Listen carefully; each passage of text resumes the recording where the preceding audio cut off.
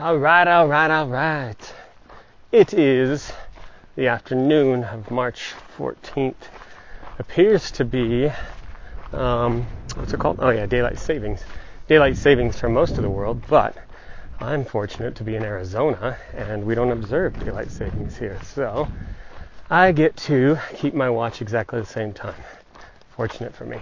So I'm at 99.6 miles as I speak. There's a decent chance I'll cross 100 while I'm sitting here yammering to y'all. But yeah, so since I last spoke, I went into the town of Patagonia, tiny little town. I'm not sure what the population is, but it's an old mining town in between the Patagonia and the Huachuca Mountains. And so it was just a real pleasant place, very chill, laid back. Pretty much it's some folks, some retirees that make up the town. A lot of folks that come out for the winter to stay a little bit warmer from maybe their northern homes. And then around this time of year, March, here I'm at March 14th, 2021, and both hikers, Arizona trail hikers, and birders, people that love, going out and seeing different species of birds come through the town. I was speaking to my Airbnb host, Carrie. Actually, Bryce and Dave were over, two guys that I met on the AZT.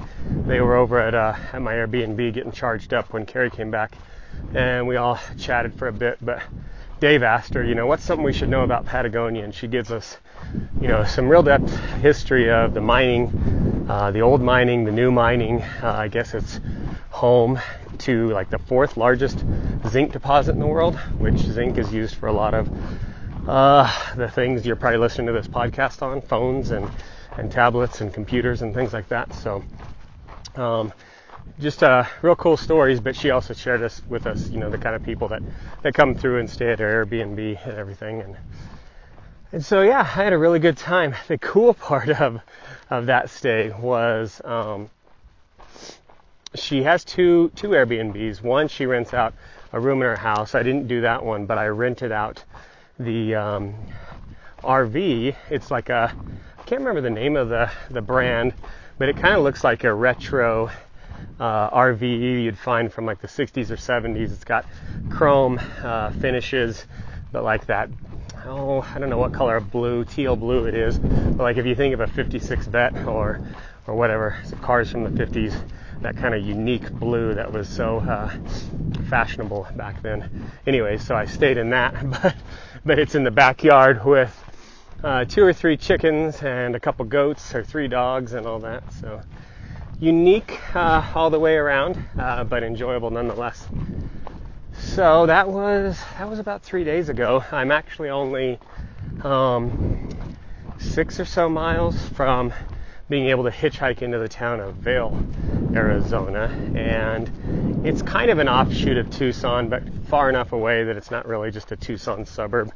They don't really have any hotels or anything there, but they do have like a grocery store, a drugstore, and all of those things. So I'm debating right now what I'm going to do. I might either hitchhike in the morning. Goose, another guy I met out on the trail, he's like, man, what's so amazing is when you get into town for breakfast. And so I've been ruminating on that for the last probably 3 hours. It's funny how time just goes by out here.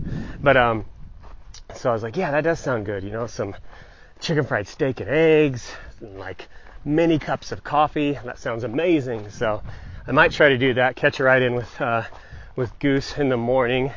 Then I don't need a whole lot. I'm just gonna maybe go to the Safeway and get some tortillas and pepperonis and cheese, the things I didn't mail myself that I like, and probably a couple different varieties of chips and some candy bars. Outside of that, I've got all my other major staples waiting in a box. That's at what is called the Colossal Cave gift store. So it's I don't know if it's a state park or a part of the national park or whatever, but it's basically an area just before the Saguaro National Park, and you can go, I mean, people go there not just for hiking or whatever. It's mainly like a tourist attraction for the area or whatnot. So they give cave tours and all that. I don't think I'm going to do that, but they hold packages for Arizona trail hikers, so that's pretty cool. I will go up there in the next day or 2 or 3, go grab that package, and then keep pushing on. Another cool part is at a mile 122, so about 22 miles ahead of me, or about a day and a half ahead of me, is some trail magic. So someone has set up in their camper for 2 weeks, and they are cooking burgers every night and pancakes every morning or whatnot. So I might try to time it to where I get in there one night and get some sweet trail magic hamburgers, and then stay the night there, camp, outside of the RV park, or it's not an RV park, it's kind of more like a BLM giant parking lot that some people set up shop, set up their campers and camp around. So I might do that. That sounds amazing. I never got any trail magic of that kind on the CDT, and so really pumped to see that. So all in all, my body is doing amazing. I'm very, very blessed and grateful. I've taken a lot of lessons from other hikers this trip, as well as last year when hiking with Creep and Hygiena and Crinkles. Picked up some good tips from them that I've employed this year, but I've been taking it a little bit slower. I could easily have done over 20-mile days so far, but I have not pushed over 20 at all. Today actually might be my first 20. And that's been nice. It's been nice because I've been stopped for, longer lunches, longer breaks, and being more intentional with dry throat talking this much. Been more intentional with stretching, doing some yoga each morning, each night, even sometimes at lunch if I remember, and all of that. So that's why I'm out here, right? It's not just all about rush, go from one place to the next. It's about stopping and smelling the roses along the wayside. And so right now I'm walking through millions, I don't even think that's an exaggeration, millions of beavertail cactus, barrel cactus, ocotillos, creosote bush. It's a very harsh environment, very, very beautiful environment.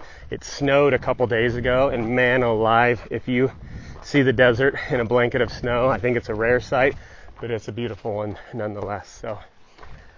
So thank you for listening in. Hopefully you can hear the joy in my words, and you can find something that sparks that joy in you, that makes you want to get out and go chase your dreams, get out and find something on your bucket list that brings you alive and lights you up like this is doing for me. I actually I have shit service most of the time, but I just had some good cell service 2 hours ago up on a ridge, so I gave my wife and Delilah a call, and that was so awesome getting to talk to them and see how things are going back home. My oldest daughter, Claire, is headed up to state swimming. It's the state swimming championship for Colorado tomorrow, I believe. Yeah, tomorrow's my 18th anniversary too. So I'm missing a few things while I'm gone, but I promise to make it up to my lovelies when I get back home. So peace, y'all. Have a great day, and go bucket yourself.